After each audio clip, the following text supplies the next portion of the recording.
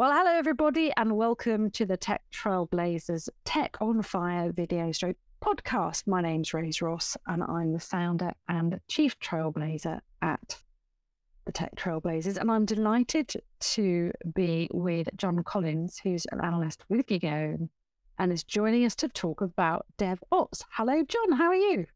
Hello, I'm fine. Long time no speak, Rose. Good to speak to you.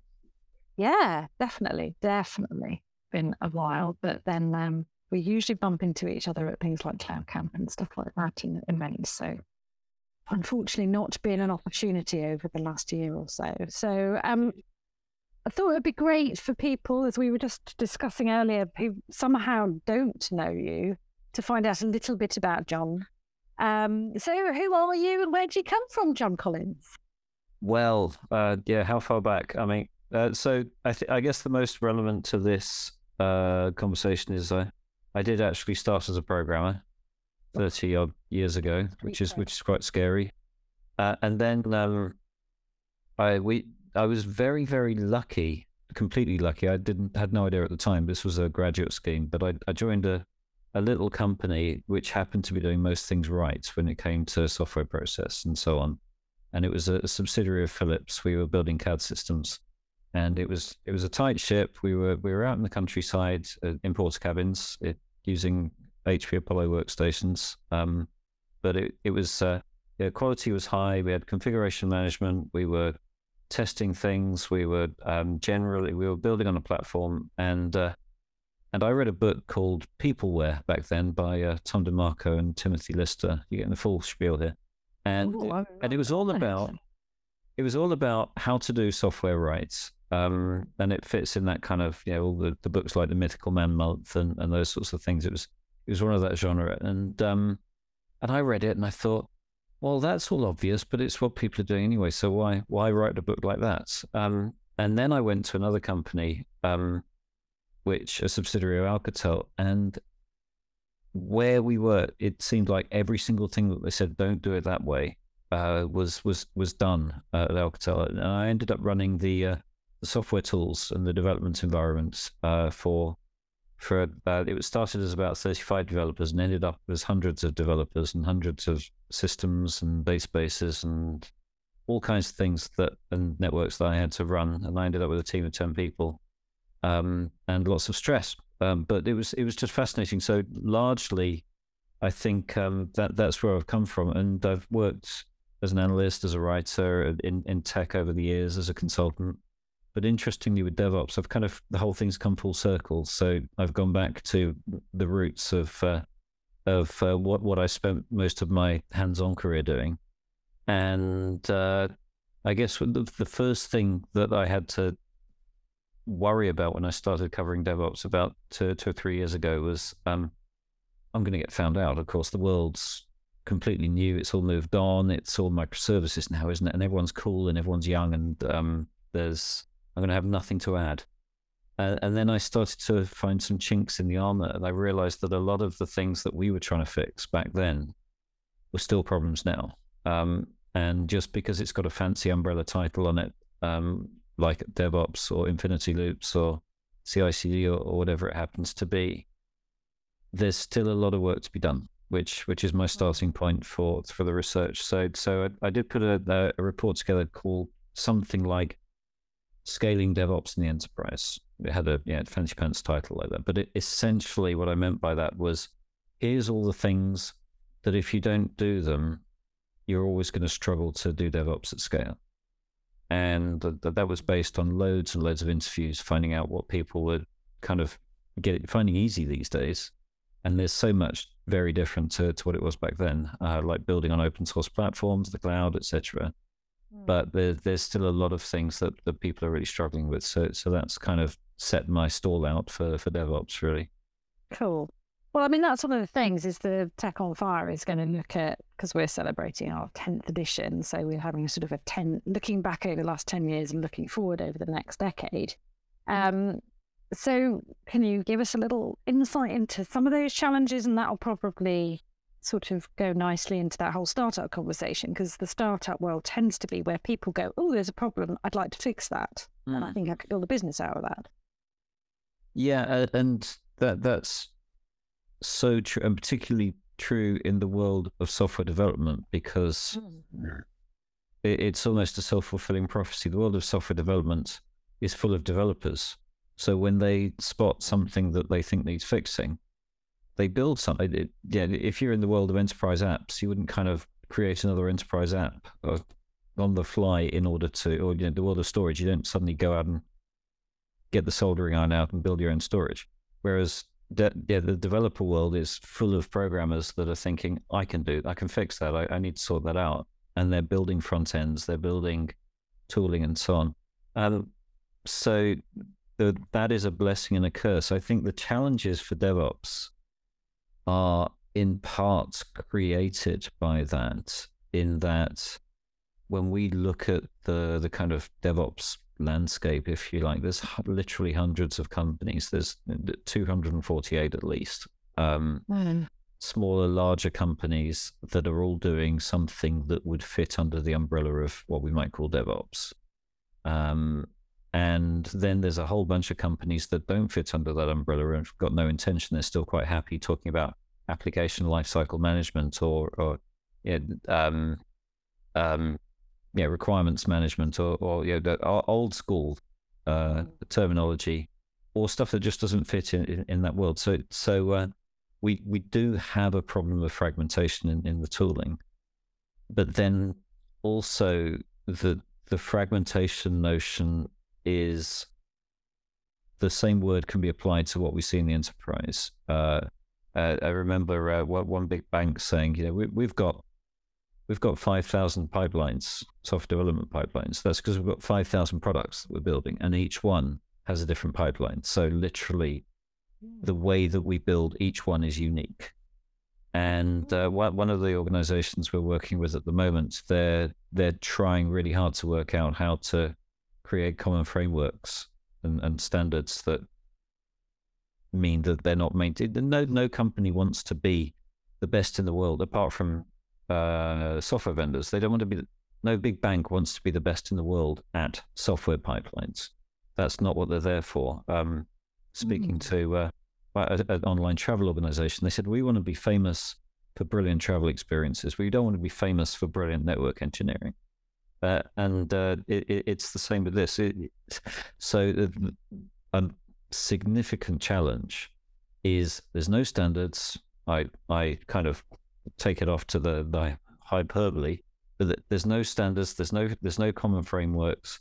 Anything goes. It's very chaotic environments. And that's obviously overstating it, but I think realistically, where we are with all of this DevOps stuff is there's loads of highly successful smaller projects. There's a very small number of highly successful major projects, and everyone automatically goes to the Netflixes and quoting these massively successful cloud-first organizations, Twitter and Spotify and so on. But getting from, if you're at any organization that isn't cloud native and you're looking to get from small levels of success, pockets of success, to turning your organization into digital first, cloud native, etc., yada yada, there's just this big gap without knowledge in it. It's a massive gulf, and you've got to cross that gulf yourself at the moment. There's no set, agreed, standard way of getting you from those proof of concepts that have been brilliant to everything working brilliantly and you being a digital first company. That's the problem. So how are startups going to, over the next 10 years, be part of solving those problems? Well, You think? Well, do you get your crystal ball out? Well, I mean, every challenge is an opportunity in disguise, right? So it's, and the disguise is, the opportunity isn't particularly well hidden. It's sitting right out there, blindingly obvious, I think. The nature of how we build applications is continuing to fragment.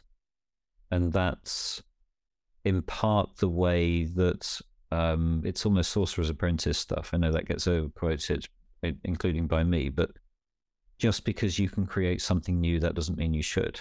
But people still are. So there's new platforms appearing all the time. There's new vendors appearing all the time, et cetera, et cetera. But at the same time, so the alternative to chaos is order. And so the opportunity is, how do we order this? And that's the kind of massive overstatement as well. But the tools that we're currently giving people are acting at a certain level. They're helping people build things. And what they're not doing is recognizing that we don't just need builders here. We need architects, we need planners, we need managers, et cetera, et cetera. And the tools available to those people, the other stakeholders, are lacking. So there's two things you can do. Either, there's possibly three things you can do, because AI is always the kind of third thing that everyone mentions. But either you can make it much, much simpler, or you can provide better management. By much, much simpler, either you take away the fact that things are so complex. And so one big trend that we're seeing is low code, no code, all of that kind of stuff, even RPA, robotic process automation. And some of the platforms, Salesforce, ServiceNow, one end of the scale, Appian, Mendix, the pure play low code providers, etc. They're just making it easier to build things. And therefore, if it's making it easier to build things, it's also easier to manage building things. That's one doesn't necessarily lead on to the other, but the way that they're doing things, it kind of does. So whilst I could dine out on this for weeks. An ex-programmer, therefore, whilst I'm an ex-programmer, I recognize the value of building something with code. Equally, I recognize the value of building something where you don't have to encode every single statement that needs to take place. So there's huge value in just simplification of certainly the simpler tasks. And there's probably an application of the Pareto principle there, which is, low code platforms could fulfill 80% of application requirements. If you want to build something that's very, very similar to what everyone else is doing, you shouldn't have to build it from scratch. So there's that end of the scale. Meanwhile, the second pillar is, let's make it more manageable. And I'm seeing, I think we're all seeing a wave towards more standardized architectures, and then more standardized ways of managing things, and then more standardized tooling to enable that management to happen. So the through no fault of anyone other than it just seems like a kind of trend. It's just the way everyone's going. We're seeing the Kubernetes target, if you like, container-based microservices target with Kubernetes as the orchestrator. So it's giving a focus on if there's 5,000 different places that your application might end up and the structure it might look. This is like, well, why not use that one? Why not build something using containers, and then you can deploy it using a vendor solution that plugs into Kubernetes engine, and then you can redeploy, et cetera, and then when someone else comes along, they recognize it. They know what to do with it because they recognize the microservices. They know how to build containers, et cetera, et cetera. So that kind of standardization of architecture is taking place at the moment. We saw last year 20% of enterprises we surveyed were actively deploying Kubernetes, but were a much, much larger number was actively pursuing the deployment of Kubernetes. And already, fast forward a year, and I think that because the next thing that comes out of that is things like GitOps, which is, right, you're deploying in that way. How about we standardize how deployment looks? And that's GitOps. And then from that, you then go, well, if we're all going to follow GitOps, which, open bracket, GitOps involves storing configuration information for the deployment in the same place as the code. Mm-hmm. And then you get an orchestrator to pull the information about how the application should be configured from the same place as the code, in the same way a compiler would, so that you're never thinking about, will this deploy? The deployment engine is doing that for you. And then if there are any changes post that happening because someone's gone in and tweaked the deployment, then an alarm goes off and says, yeah, we need to fix that. And it needs to go back and be, the configuration information needs to be updated, so that they've got this kind of closed loop thing going in GitOps. So that you can run entirely virtualized applications in code, and everything's stored in configuration management under Git, or in Git under configuration management rather. So that's a really, really positive development. And the result from that then is that vendors across the board think, well, if they're doing it, we'll do it. So yeah, Weaveworks kicked this kind of thing off. Then you've got Microsoft that are really keen, IBM are really keen, loads of other vendors, CodeFresh are really keen, GitLab are really keen. They're all talking about GitOps now. And suddenly GitOps becomes a standard way of doing things, which is fantastic. So that's kind of groundswell stuff. And then from the top down, there's a kind of, how to put this politely, a kind of oh for crying out loud moment from a that was very restrained, actually. Thank you. I appreciate your thought. So from a manageability perspective, there's a point of no return. We can't carry on going this way in terms of just building more and more things less and less efficiently. And from that kind of need, we're seeing a lot of interest at the moment around manageability capabilities. So that means tools that go to the people overseeing development that then help them specifically identify bottlenecks in development. We're building and building and building, and everything's arriving at testing, and then testing's really slow. And so it's just ending up with this glut of things that need to be tested, and then we all have to stop for 3 weeks while testing happens, kind of bottlenecks. And there was a lack of tools to enable people to see that and then know what to do about it. But then value stream management's emerged over the past couple of years as a technique, which in layperson's terms, it's kind of, let's apply business process optimization to software development. It's like, it's all about spotting looking at something, working out where its inefficiencies are, and then improving it to the process level, but doing it specifically for software development. So value stream management tools, a lot of them like IBM's Urban Code Velocity, it shows everything as little bubbles in spheres moving through. So you can actually see the bubbles, kind of one sphere full of little bubbles and the next sphere empty. And you kind of go, we've got a bottleneck between those two spheres. So very easy visual mechanisms for managers and more senior roles to see where they need to and how they need to improve things. And others, tools like TaskTop are coming and thinking of things like, are developers happy? We've got everyone working really well, but everyone's super stressed. This can't be right. So just basic stress levels can also be monitored. And then the masterclass of value stream management is great. We've got everything working super efficiently, but the results are useless. So we've delivered 3,000 functions over the past 6 months, but no one wants them. And that's not increased our sales. That's not increased our levels of customer satisfaction. And it's just a bunch of shelfware. So the masterclass of value stream management is saying, are we building things of value?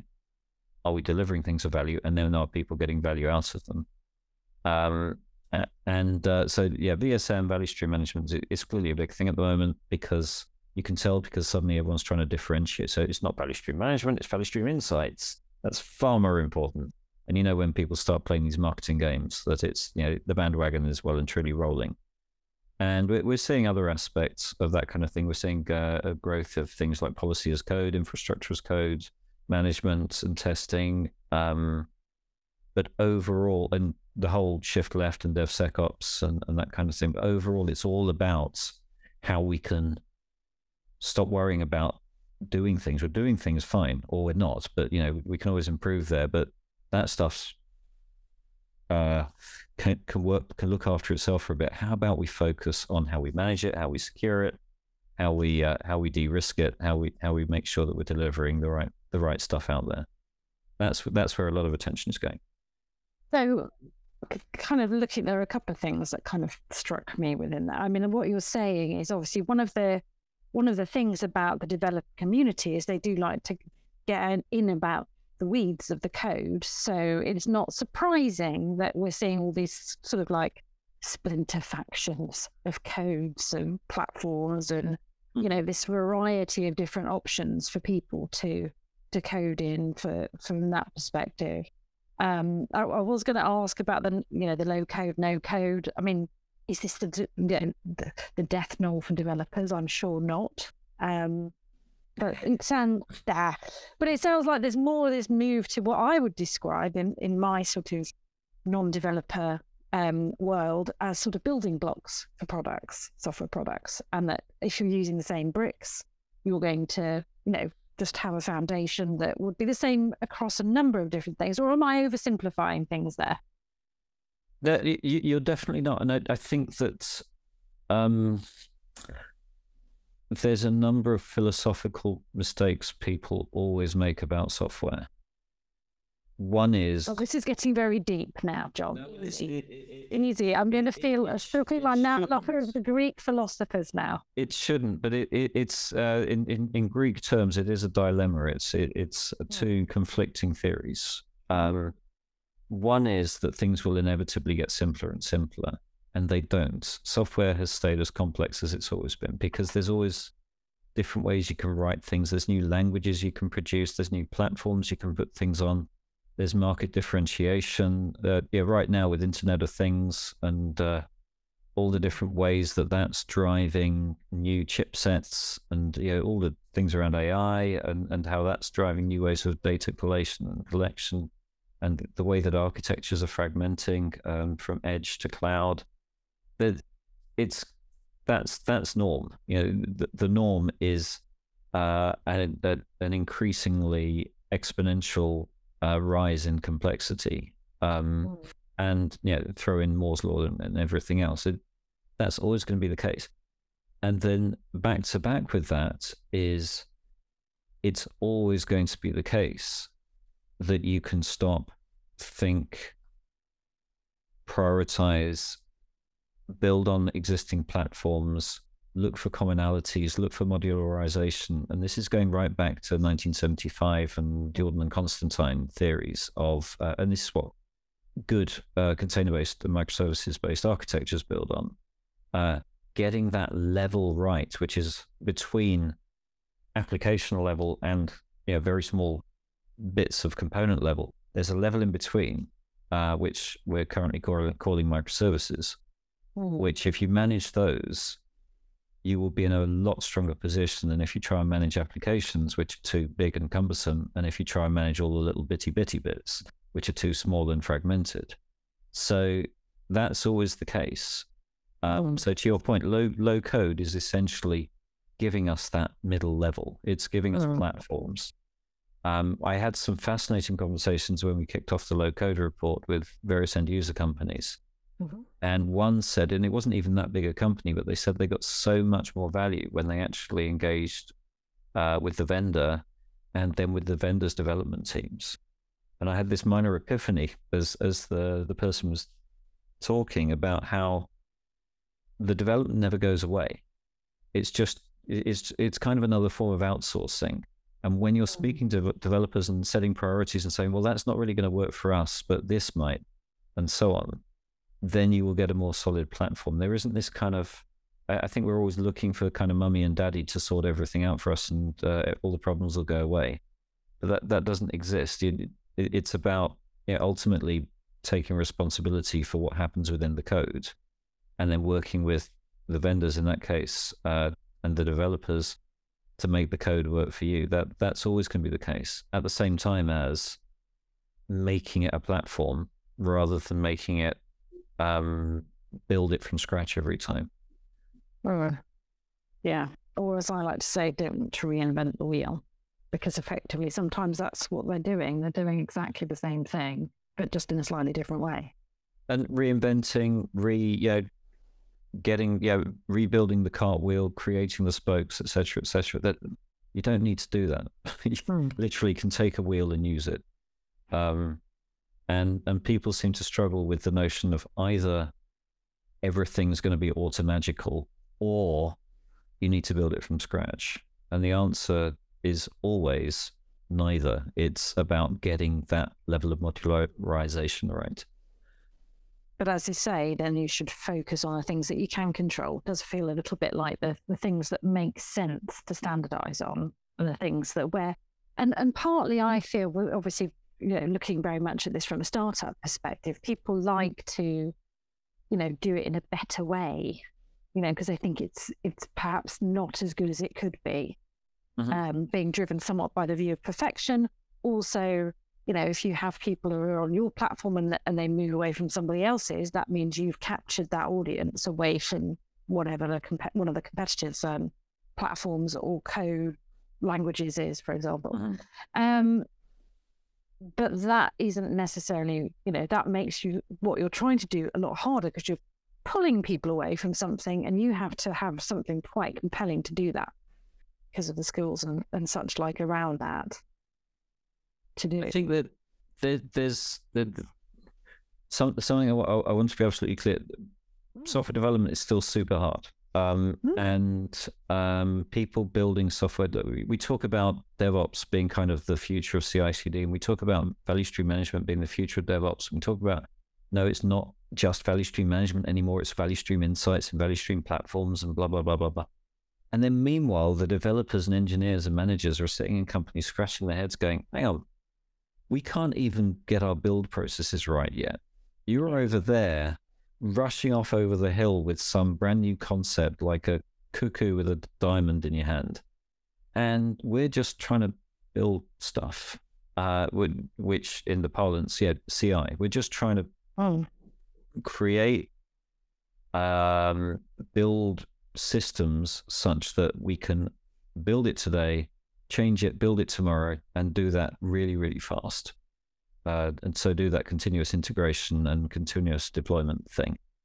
And we as an industry are failing our end user organizations if we're rushing off with the latest and greatest next thing and saying, well, it's all low code these days, isn't it? It's, we don't need to worry about that stuff anymore. No, we absolutely do. And we need to help organizations in the real world who are still struggling with the basics and basics not as in, oh, it's so simple, why haven't you got the hang of it? But basics as in the fundamental foundational elements of getting this stuff right, which are very, very hard to get right.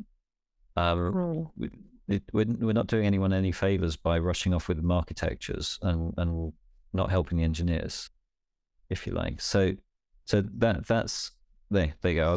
I'll shut up there, but no, it's fascinating. I would think about it more because I've got some friends who are developers, like, on the job these days. And it kind of makes me think about some of the other stuff you were talking about. I was quite fascinated with these bubbles, though. I like this management bubble. The bubbles, they look that sounds great. And an empty bubble is not good. But I was just thinking of, people that I know who are developers, and somebody goes to them, why is this bubble empty? And they go, it's not, the management element of it. Also, you need to be able to understand what's actually going on and see the bigger picture around it all. So, I mean, obviously you've presented it in a very simple, I'm sure it's not simple as quite that. Picture with the words. So. Indeed. Well, we like the bubble stuff. And then there was something else you referred to, and I thought, well, that sounds a little bit like living in a bubble. There's a lot of bubbles going on. So this is kind of... I was thinking about bubble tea, to be honest. I was thinking you could sit and have a cup of bubble tea as you're watching the bubbles go by in your little bubble, Makes you think of those Goldfish Bowl offices yesteryear. 100%, absolutely. So a question you had, by the way, which I'll just, because I forgot to answer it earlier, so I'll say it quickly, and then you can say what you can say. Is, so where are the opportunities here for startups? Yeah. So I've thought of an answer. Don't feel like you have to go quickly unless you've got, other plans. No. So go for it. So the answer to that is that we're definitely in the manageability aspects, and where you mentioned that the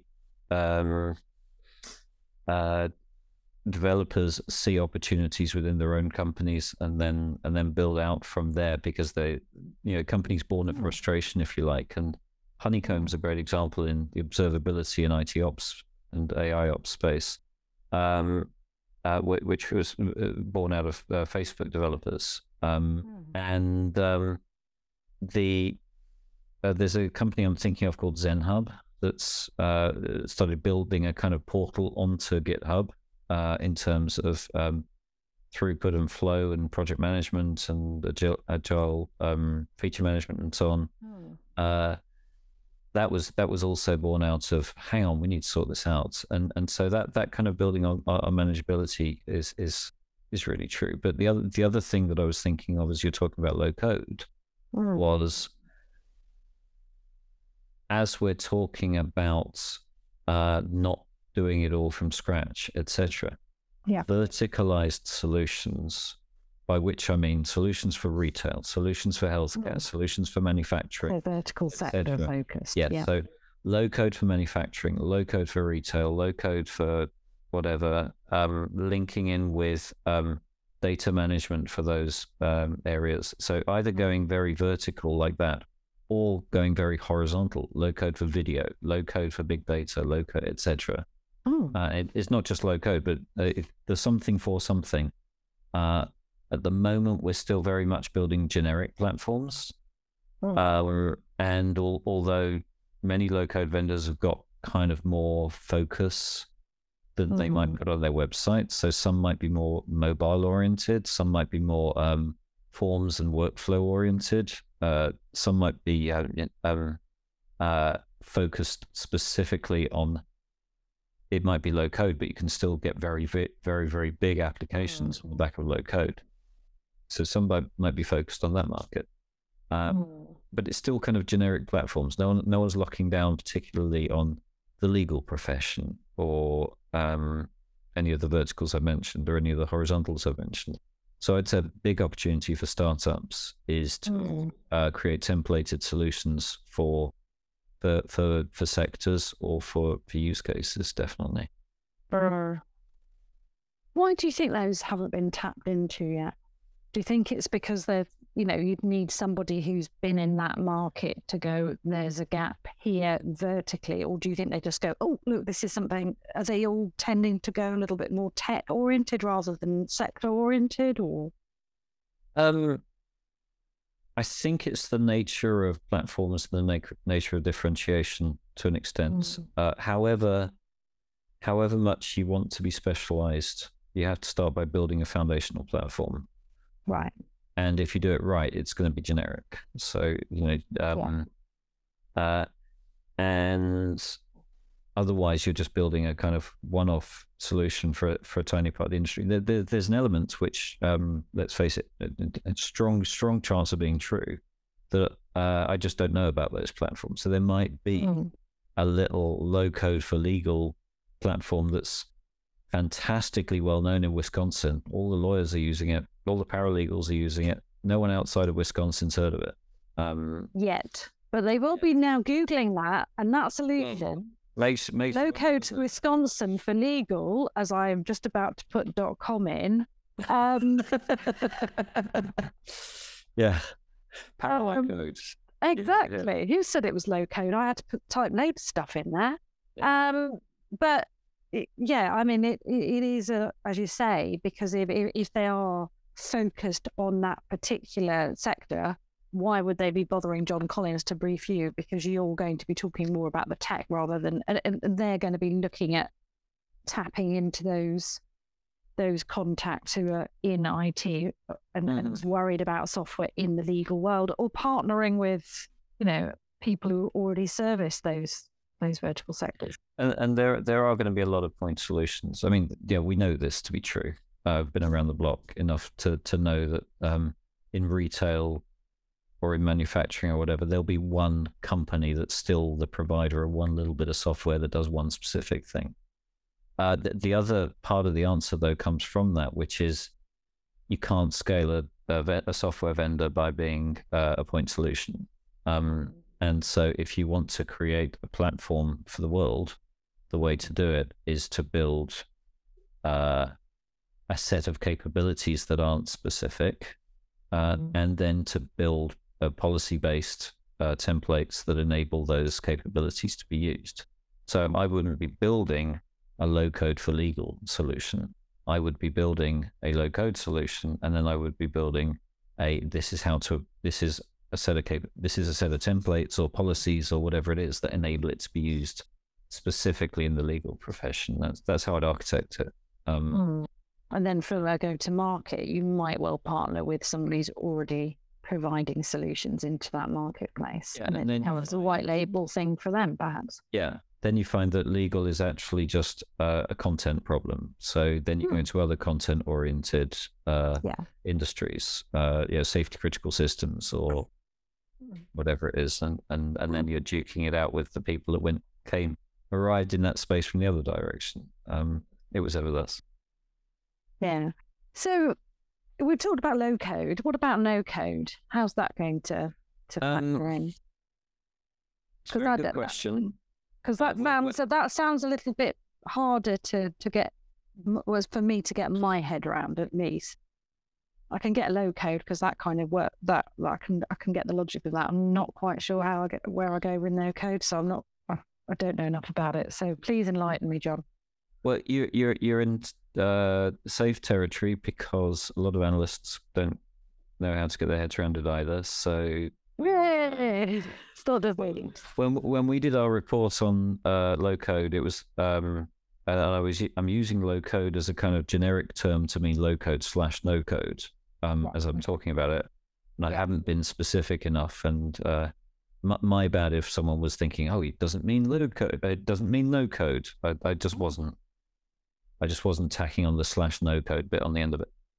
When we put a report together, it was a low code / no code. We combined the two different types of vendors. Right. As we reviewed that and we thought about it a bit more, probably this time next year, we'll do 2 separate reports. One on the low code side of things, which tends to be, it's all about use case. You'd use low code if you want to prototype something, you want to build it quick, and then you're going to want to customize it and kind of make it more enterprisey and mission critical from that point. So it's possible that, and the term used is citizen developers. So you might have someone in the business that's able to kind of throw something together relatively quickly.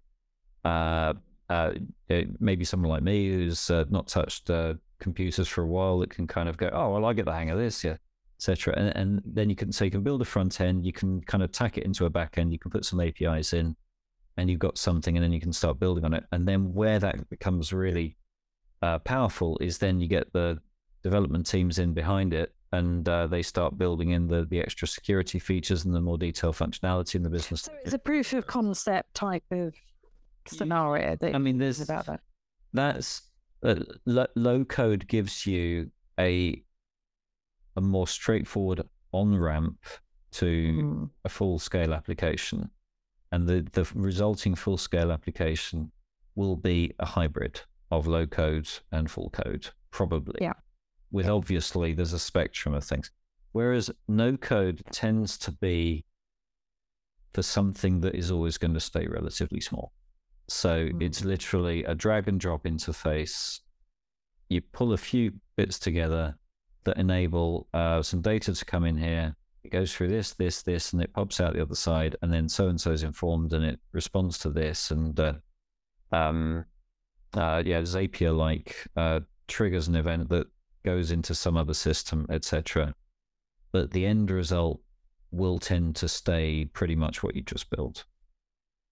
And so it's a small part of a bigger cog, basically.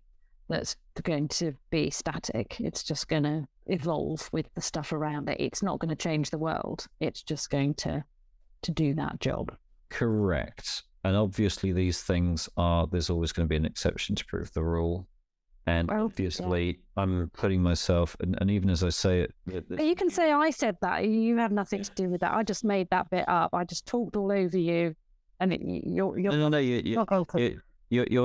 spot on. And the truth is that there will always be something that proves any of these kind of fixed definitions wrong, because the nature of software is to play with the boundaries. So I would say you will never get a no code result turn into a full-scale enterprise application. Reality is that's highly unlikely. It's most likely to be some little thing that you produce that delivers on a certain need. It delivers a little mobile app. Maybe it becomes exceedingly useful as that little mobile app, but it doesn't ever kind of transmogrify from a little mobile app and become your pan enterprise warehousing system with full accounts. Yeah, but maybe it becomes. Now I'm obsessed with what's happening to no code here. I don't want him to not go anywhere. He's got to have some prospects. Yeah, well, no. But he would become part of a low code project, and then he can take over the world. He or she or they. But it could. You could have a music analogy. It could be that one-hit wonder or three-hit wonder. It's kung fu fighting. Exactly. It's the kung fu fighting. It goes out there, it changes the world in its little way, and everyone will remember it forever. So it's got huge success, but it's not like AC/DC, where every year there'll be yet another. It's not scalable from that point of view. It's not a machine. It's not something that will last the decades and evolve and become a whole brand, etc. It will remain kung fu fighting. I love a bit of kung fu fighting, but then again, I am a bit more AC/DC myself. So, I'm a bit of a rock chick, but I should have worn my red leather jacket, if I'd have known you were going to start talking about AC/DC. So that's all right. I'll forgive you. But everyone liked kung fu fighting. They did. Well, everybody, we're going to stop myself. I will start singing. So moving quickly on, you touched on Agile as well, and this well-being stuff. So this is really curious. I was not expecting you to say that, so I always love it when it's a bit of a surprise. And obviously listening to Kung Fu Fighting or AC/DC probably will help raise people's mood. So we can maybe link into, music helping with well-being. I certainly feel better when I've got the radio on. Although other than when I'm talking to you, clearly, because I'm very happy now. But what's this all about? Are we saying that happy developers make better code? Is this what we're finding? I'm not saying better. Shall we say better is probably the wrong word? Shall we say? Because the thing is, you talked about the stress element. Everybody knows, particularly in startups. If you look at developers in startups, because there's a huge amount of pressure in a very small team, that type of thing, where you're potentially getting burnout. Mm-hmm. And obviously that's not going to be good, because then you lose the continuity from that person. Obviously it's not good on a personal level. You do. Yeah, see that, man. Certainly from that perspective, there's been lots of talk about it. A lot of developers who, have been in teams are now a lot more remote. Absolutely. Is all of this coming to a bit of a head, really? The pandemic obviously has been very challenging for everybody. And I think, mental health is quite rightly, as one, positive that we could see out of it, has become much more of a conversation piece, because we now have that element of shared, stress around one common thing. Obviously it's impacted people in lots and lots of different ways. Some people, there's been positive effects, some a mixture of both, and obviously some very, very negative. But tell us more about this whole stress conversation. And well, sure. And I mean, there's so much to unpack, and probably we've only got 5 minutes left. So,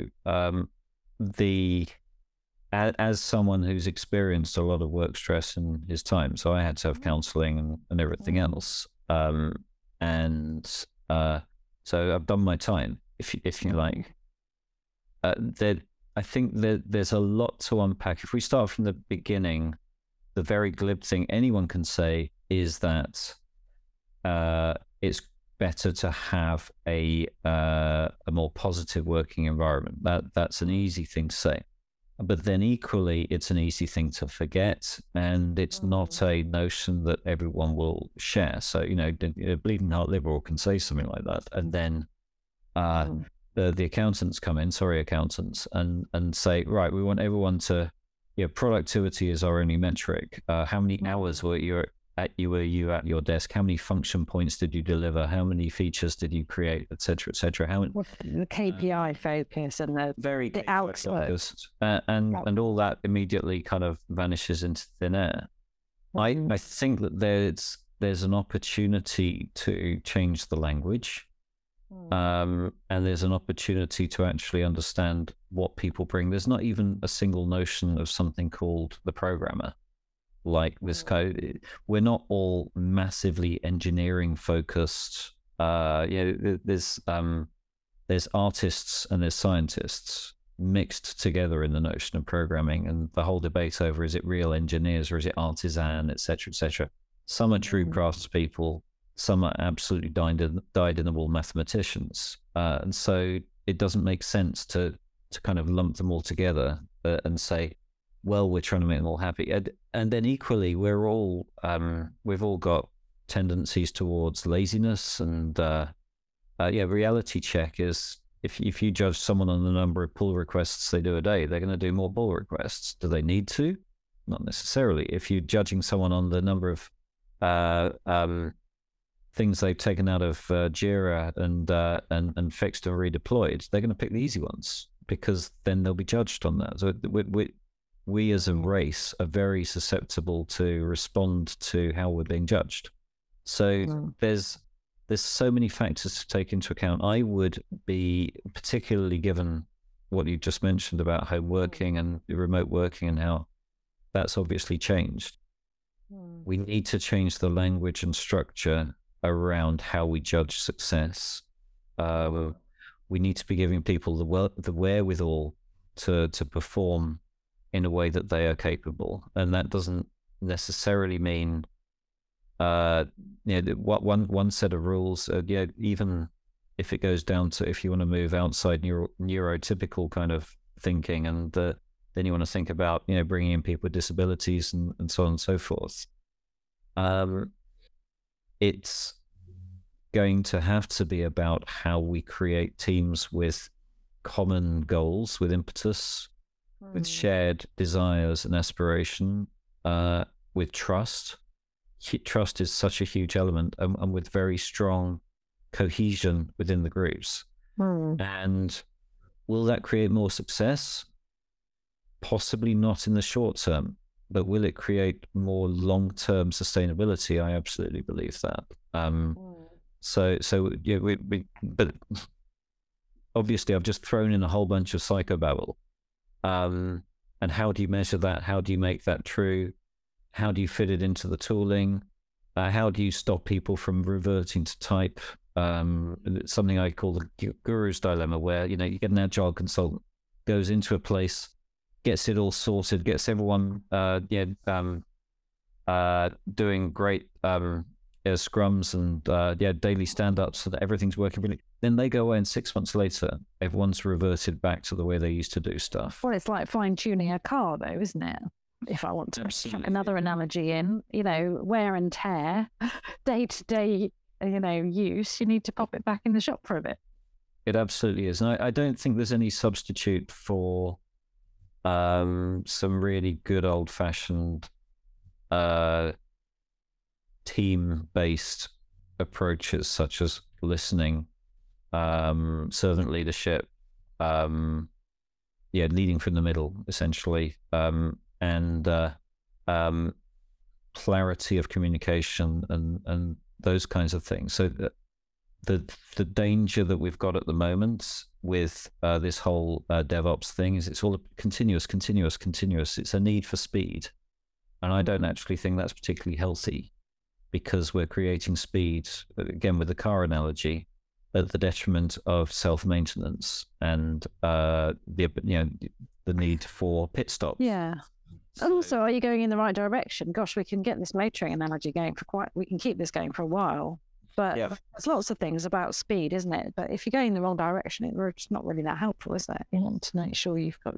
And that, just by, from the feedback loop, you're not going to get the right feedback of moving things. If you look at the whole Scrum and, the sprint, sorry, not Scrum, the sprints now, I'm mixing up my agile terms there, but the sprint sort of idea. I mean, yeah, but in 2 weeks, you're not necessarily going to get what you need from that, where the product should go.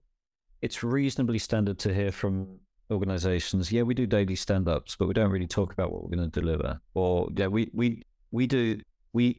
we pay essentially the same. We pay lip service to whatever methodology is currently famous, but we still don't do things right. And to me, that holds the answer to everything, or the question that everything should be answered. It doesn't matter what terminology you're applying. It doesn't matter if you're safe agile or if you're whatever, or if you're using value stream management best practice, or you've got the DORA metrics, or what really, really matters is not whether or not you're using the right terminology, or whether you're measuring the things that the industry sees as useful to measure. It's whether you've actually got a fully able from a delivery perspective team, within which there's confidence and trust across, and that level of cohesion across team members. So that's more important than anything. Well, it'd be interesting to see what kind of startup angles there may be within that over the next sort of decade. So timing-wise, anything you'd like to say to wrap things up, John? Because obviously we're looking, and this is a big topic, and we've kind of darted into territory that I wouldn't normally let you've got away with, but because I think that DevOps is such a huge part for all of the tech startups that I wouldn't say represent, because that's not the right word, but that are in our ecosystem. It's just interesting because it is really, whether you're in a startup, whether you're in a big enterprise, or if you're developing almost that sort of bubble within a bubble, if we want to keep with the bubbles, is like, I'm in DevOps. I need tools to create a tool to help people in DevOps in an enterprise environment. It's kind of it's like DevOps squared almost, potentially. It's complicated, isn't it? Yeah. Any particular sort of last thoughts on what the next decade could bring? It sounds like it's going to be a really interesting time, though. Things move really quickly, and then they also move quite slowly, as a tide, if that's possible. But yeah, to be fair, we're never going to fix the human race, and nor should we. It's we perfectly imperfect. Perfectly imperfect. I actually wrote a song called "Perfectly Illogical," which is very fitting there. That's very DevOps. That is. I'll send you a copy. Oh, brilliant! But I am a great believer. Just thinking through as you were speaking there, I was thinking, well, what would I add? I'm a great believer in visibility in order to make decisions, and the old "if you can't measure, you can't manage" is absolutely true. But equally, I now am. It's something I learned a long, long time ago, back when I was a programmer. But it kind of has stayed on the surface when other things have descended below. And it's the notion of the win-win. So if we're going to get measurement right, all that we're really ever doing when we're building things is trying to deliver value to another participant. And it's the nature of entrepreneurism, it's the nature of startup, it's the nature of everything we do. We're trying to get value to other people, and we're trying to get value to ourselves as a kind of, I'll give you this, you give me that. The reward things, yeah. And so something that we know isn't true when we see it is when we're giving more than we get. And right now, I think there's a huge opportunity to create tools that we need. And we're seeing it already in the emergence of employee experience kind of platforms. I do believe that we'll see a lot of these fragmented tool sets. I think one of the opportunities for startups is to just be some. Doesn't matter if you're a feature company, because the bigger platforms are going to need to build in those features. So we're going to see a lot of acquisition over the next couple of years. And what I'd like to see is that the win-win notion is built into those platforms, which to use a bit of consultancy jargon, at stakeholder value. So if we go around all the different stakeholders, be it a programmer, be it a customer, be it a manager, be it the company, whoever it is, what are they getting out of it? And the job is, and the tools can give us that information, the job is to know that everyone's gaining proportionately from whatever they're putting in. And so that's what I see as not so much an opportunity for startups, but where I would like to see these platforms developing and delivering. Brilliant stuff. Thank you, John. It's been a pleasure. Well, hopefully we can catch up in person again soon. You never know. You never know. Fantastic. Cool. Well, thank you, everybody. Thank you for joining us here on the Tech on Fire podcast with John Collins from GigaOM. I'm Rose Ross, who's the founder and chief trailblazer at Tech Trailblazers. You can catch more from GigaOM for us on our platform, which is www.techtrailblaze.com, or follow us on Twitter at TechTrailblaze, or find us on LinkedIn. Thanks again, John. No problem. Thank you.